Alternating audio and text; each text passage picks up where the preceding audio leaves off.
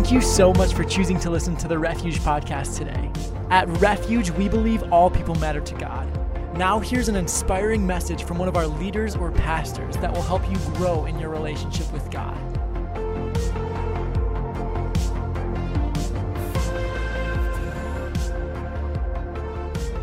So I love this series, How To, because, again, the practical stuff. And I think sometimes we come to church or we talk to people and we hear how we should be. And we even may read a Bible verse that says, you should be doing this, you shouldn't be doing this, love your neighbor as yourself, blah, blah, blah, all this stuff. But if you see somewhere you should be, but you're not there, how do you get there? And so the Word, the Bible, is practical, and God has every answer, and He teaches us. Not only does He say you should be here, and He has a standard of how we should live, but His grace enables us to live there, or to get there, to walk that out. So the first thing that I felt like, I'm going to share a few principles from Scripture that I felt like God gave me about relationships and how to have healthy relationships. The first thing is Romans 12:18, we're going to read. And this is what it is that you have a responsibility in your relationships. Oh, well, duh, Brooke. But no, you have a part to play in your relationships, and no matter what end of the relationship you're on. So if you were hurt, if you're innocent and you were wronged in a relationship in some way, shape, or form, the Word still has you, gives you a responsibility. So let's read Romans 12:18. If possible, as far as it depends on you, be at peace with all men. Simple, right?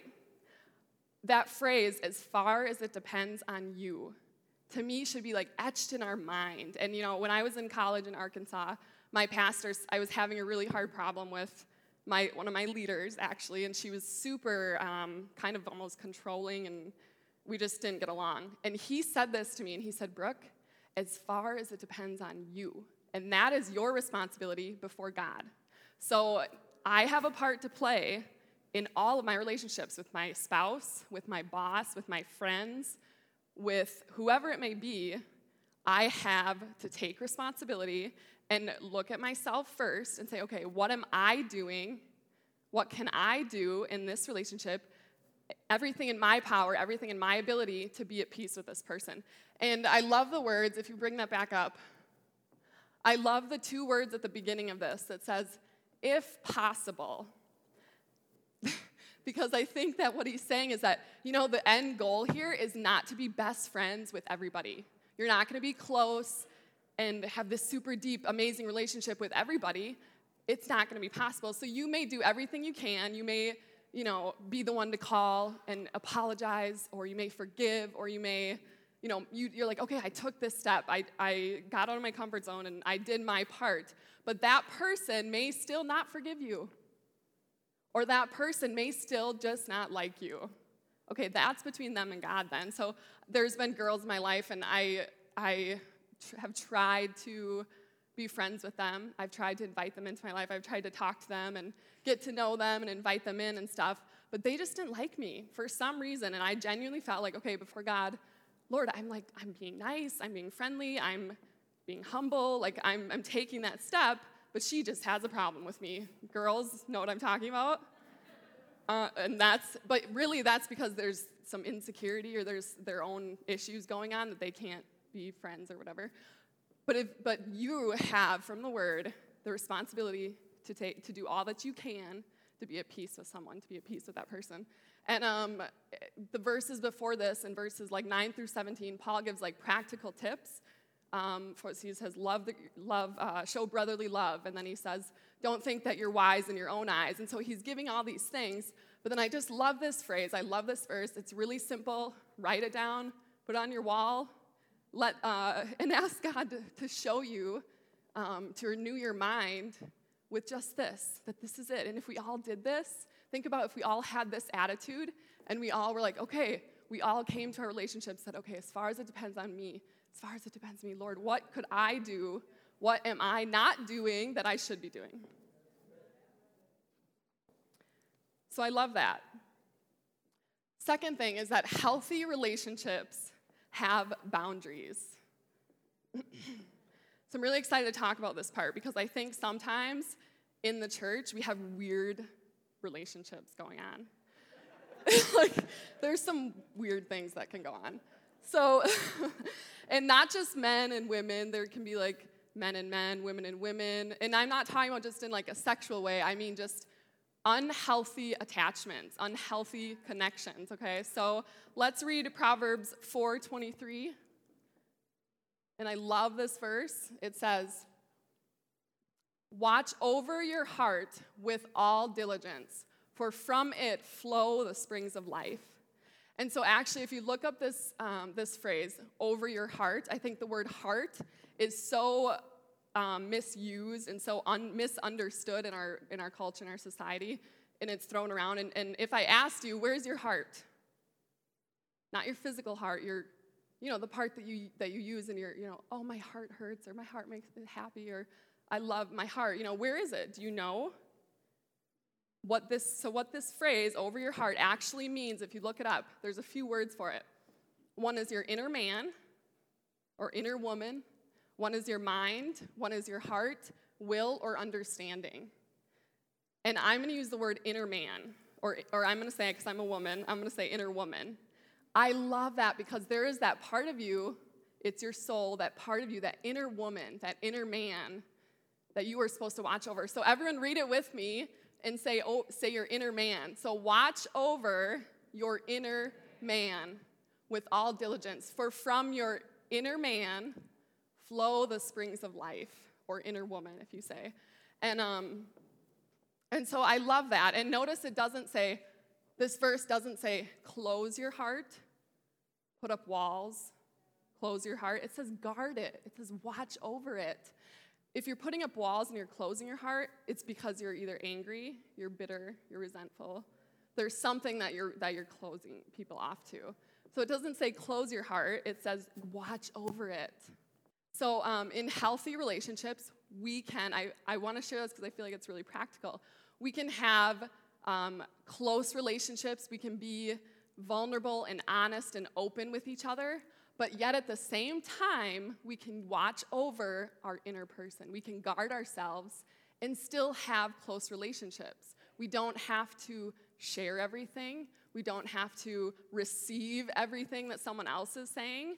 We don't have to, we can watch how much time we're spending with someone. So just some examples of this that I notice, that I've seen, is that unhealthy, if someone is not guarding their heart, this could be what happens. There's a woman who's married to a man. They love God, they come to church, whatever.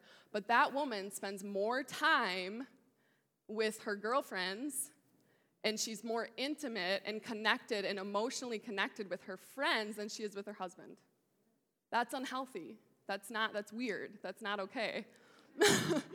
Or have you ever seen, maybe other moms know what I'm talking about, that mom that is so obsessed with her kids, where it's like her kids define her kids are her identity, and all she talks about are her kids, all she can think about, her social media. I mean, she's just it's like, you want to be like, do you do anything else? Like, is there anything else going on in there besides your obsession with your kids? So I love my kids. I have 2 little boys, and I love them, of course, so much, and I would lay down my life for them. But I'm not obsessed over them. They are not my identity. They don't define me. My husband doesn't define me, because we live in a world where things can happen. We are not guaranteed tomorrow. We are not invincible. So our identity, our fulfillment cannot come from other people. And if it is, it's unhealthy, okay? In the psychology world, some of you may know, this unhealthy attachment is called codependency. Have anybody heard that before? Okay. The world, people that don't even necessarily believe in Christ as their Savior, there's something flying. Sorry. It was like dust or something. Distracted me. They know this stuff. They know that there's unhealthy connections that go on between a soul and a soul, another person. They call it codependency. And this is what experts define it as. This is what they say. Experts say it's a pattern of behavior in which you find yourself dependent on approval from someone else for your self-worth and identity. And another definition that people have heard the term soul ties, and you could do a whole month-long teaching series on this stuff, okay? But I'm just going to share really briefly what soul ties, just a very brief definition, is a part of you is with another person, and they have left a part with you, and no matter how physically far apart you are, there's something there that you just can't break. You're attached, you're connected. I'll just read this, actually. It says, when you want to be rid of someone from your mind and your life, even when you are far away from them and out of their presence, you still feel as if they are a part of you, and a part of you is with them, causing you to feel unwhole, as if you've given up some of yourself, untangible, that cannot be easily possessed again. So even in I think that, this can happen in marriages. That's where people have affairs and they cheat on their spouse and stuff like that because they have opened part of their self to another person, and they've let something come in, they've attached to them, and that can happen, But can also be with girlfriends, guy friends, that kind of stuff. And so we need to watch over our inner man. We need to guard ourselves all the while, no matter who we're with, no matter who our friends are, who we're hanging out with. And especially in the body of Christ, so we can be healthy and we can have healthy relationships. Acts 17:28 says this: in him we live and move and exist. Acts 17:28. In him we live and move and have our being. Not in another person, not in my spouse, not in my friends, not in anyone else. In Christ alone are we fulfilled, and he is our identity. We draw from him. So the last thing that I wanted to share about relationships that I see in Scripture, and I'm going to end with this. It's a little longer, but I'm going to end with this one, is relationships are meant to bring healing. So think about this. If I have a cut on my arm, and it's bleeding and whatever, all I have to do is clean it up a little bit and put a Band-Aid on it. But then all I really have to do is wait. So maybe a week, 5 days to a week or whatever. And I'm going to wait. I'm going to take the Band-Aid off. And guess what? It's healed, right? It's better. That's amazing. So our physical body heals itself. Or if you have a broken ankle, a broken leg or whatever, we help it. So you might go to the doctor and they'll put a cast on to, so it doesn't move around, and you'll get crutches so you're not putting pressure on it. And so we're helping it heal, but ultimately you didn't do anything to heal the bone. You didn't do anything. God designed our physical bodies to heal itself. So the same way that our physical body helps heal itself, the body of Christ, us together in relationships, bring healing to each other. The body of Christ is supposed to heal each other, and right now, it seems it's not sometimes. And there's other reasons for that, but I want to share just one. I want to read James 5:14 through 16. This is in verse 14, this is what it says. Is anyone among you sick? Then he must call for the elders of the church, and they are to pray over him, anointing him with oil in the name of the Lord. Verse 15. And the prayer offered in faith will restore the one who is sick, and the Lord will raise him up. And if he has committed sins, they will be forgiven him. Verse 16. Therefore, confess your sins to one another and pray for one another so you may be healed.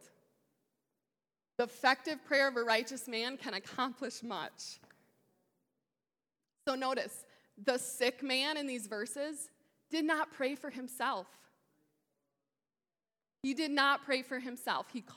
What was he supposed to do? He called for the elders of the church, and in this context, when I studied this, the elders, this word elder here simply means the older of two. The older, the wiser. And as you read, it's because they had faith. The ones that offered the prayer of faith. But the sick man didn't pray for himself. He called for someone else, the older, the wiser, in the body of Christ to come pray for him. And then it says the prayer offered in faith restored him. The Lord restored him through their faith. So their faith for the sick man helped heal him. He did not pray for himself. I mean, so if, this isn't you being at home in your bed all by yourself, you're sick, physically, mentally, emotionally, whatever, and you're sitting crying and begging out to God to come heal you. God wants to use other people, the body of Christ, to bring healing to you. Physically, mentally, emotionally. This is the way God chose to do it. So I wanted to share this because some people are like, well, Jesus healed me already. Jesus died on the cross and healed me. Jesus Christ did die on the cross and rose from the dead and bought your healing and paid for your healing with his own blood and his own body. But the way he administers it today is through us, is through me. There are people out there, God died for them. God paid for healing for them. God paid for healing with his own blood. But he's waiting for you to go tell them and pray for them and preach the gospel to them. So Jesus said, you go do it. He didn't say sit in your house and go pray for your neighbor every single day so that they'll be saved. He said, you go tell them. You do it. So as we walk it out, our healing, God's going to use other people. It's just the way he set it up because we are his body. We're all members of one body, just the same way that my brain, when I have a wound, my brain is not going to withdraw from that wound and say, oh, I'm not going to help that. Nope. No, why? It's part of my own body. I have to help it. I can't not help it. It's part of my own body. Look around. We're part of the same body. So instead of withdrawing from the hurting person or the wounded person or the lost person or the person that's in addiction or whatever, we go to them and we help bring healing to them. So if you could get up verse 16. How do we do this? And this is the part I want to talk about. Therefore, because this is how God set it up, because this is the way God designed it to be, therefore, you confess your sins to one another and pray for one another so you may be healed. And, so I was thinking about this and I asked God, I said, sorry. So a few years ago, Andrew and I went through a really difficult time, really hard time, and that's actually how we came to Refuge. And I'll spare you all the details. But I was asking God, it was the worst time in our life, and we were deciding if we were going to essentially get divorced or not. And I said, God, why am I here today?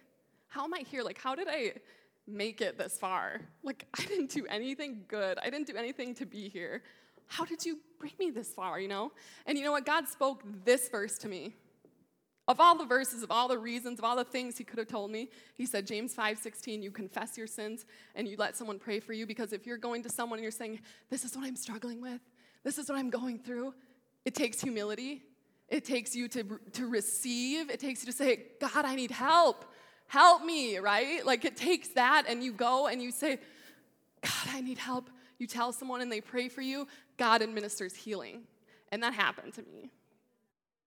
So I think that some people may read this, or some people are scared of telling someone else to confess their sins. But, I don't read this verse as, thou shalt confess thy sins. I don't read it like that. You know what I read it as? An invitation to freedom, an invitation to healing. So you know what? When I think of confessing my sins to someone, it doesn't scare me anymore. It used to. I used to be like, oh, I can't tell them that. I can't tell them what I did, or I can't tell them what I'm thinking about or what I'm struggling with. But you know what? I don't think like that anymore. Andrew and I tell each other everything. Because God works healing into our relationship and into our life that way. And so I love this. And it's not scary and it's not weird. Confess in a practical way, confessing your sins to someone else and asking them to pray for you can be as simple as saying, hey, I'm struggling with thinking about this. or I'm struggling with looking at this, or I'm struggling with whatever it may be that you're dealing with, you tell someone. And you tell someone probably wiser and older and more mature in the faith, because they have the prayer faith. They know how to give you grace. They know how to pray for you. So you're not just, telling one of your peers that doesn't know how to help you or how to, bring you into the grace and the place of where God can heal you. And then they pray for you. And you know what? That's so practical and simple, but when you do that and you have relationships like that, you are going to walk into freedom and healing, and it's amazing. Don't you want to be healed and free? And this is a principle that God set up. This is the way that God wants to do it, because we are his body. And we're all members of one body, so he wants to use other people in your life to bring you healing, physical, mental, emotional.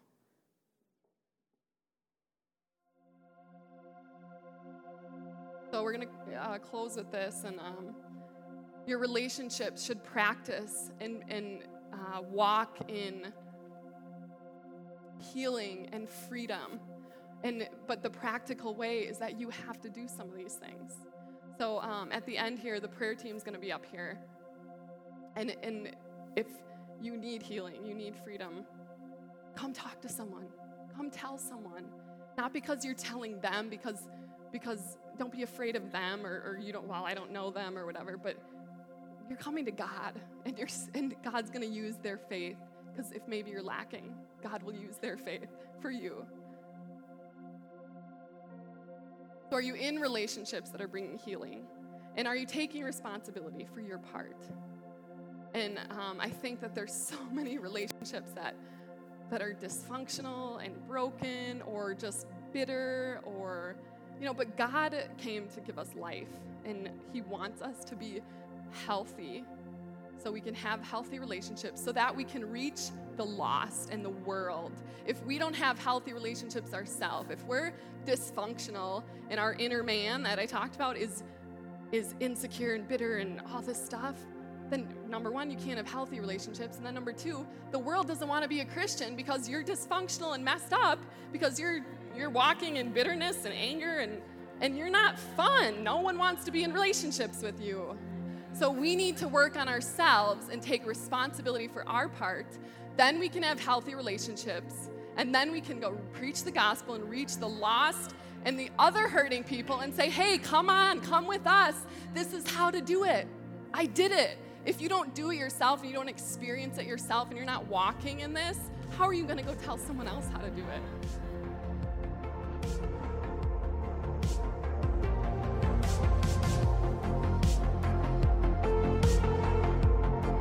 Thank you so much for listening to the Refuge Podcast. To find out more information about who we are and to listen to more inspirational messages, you can visit us online at wearerefuge.net.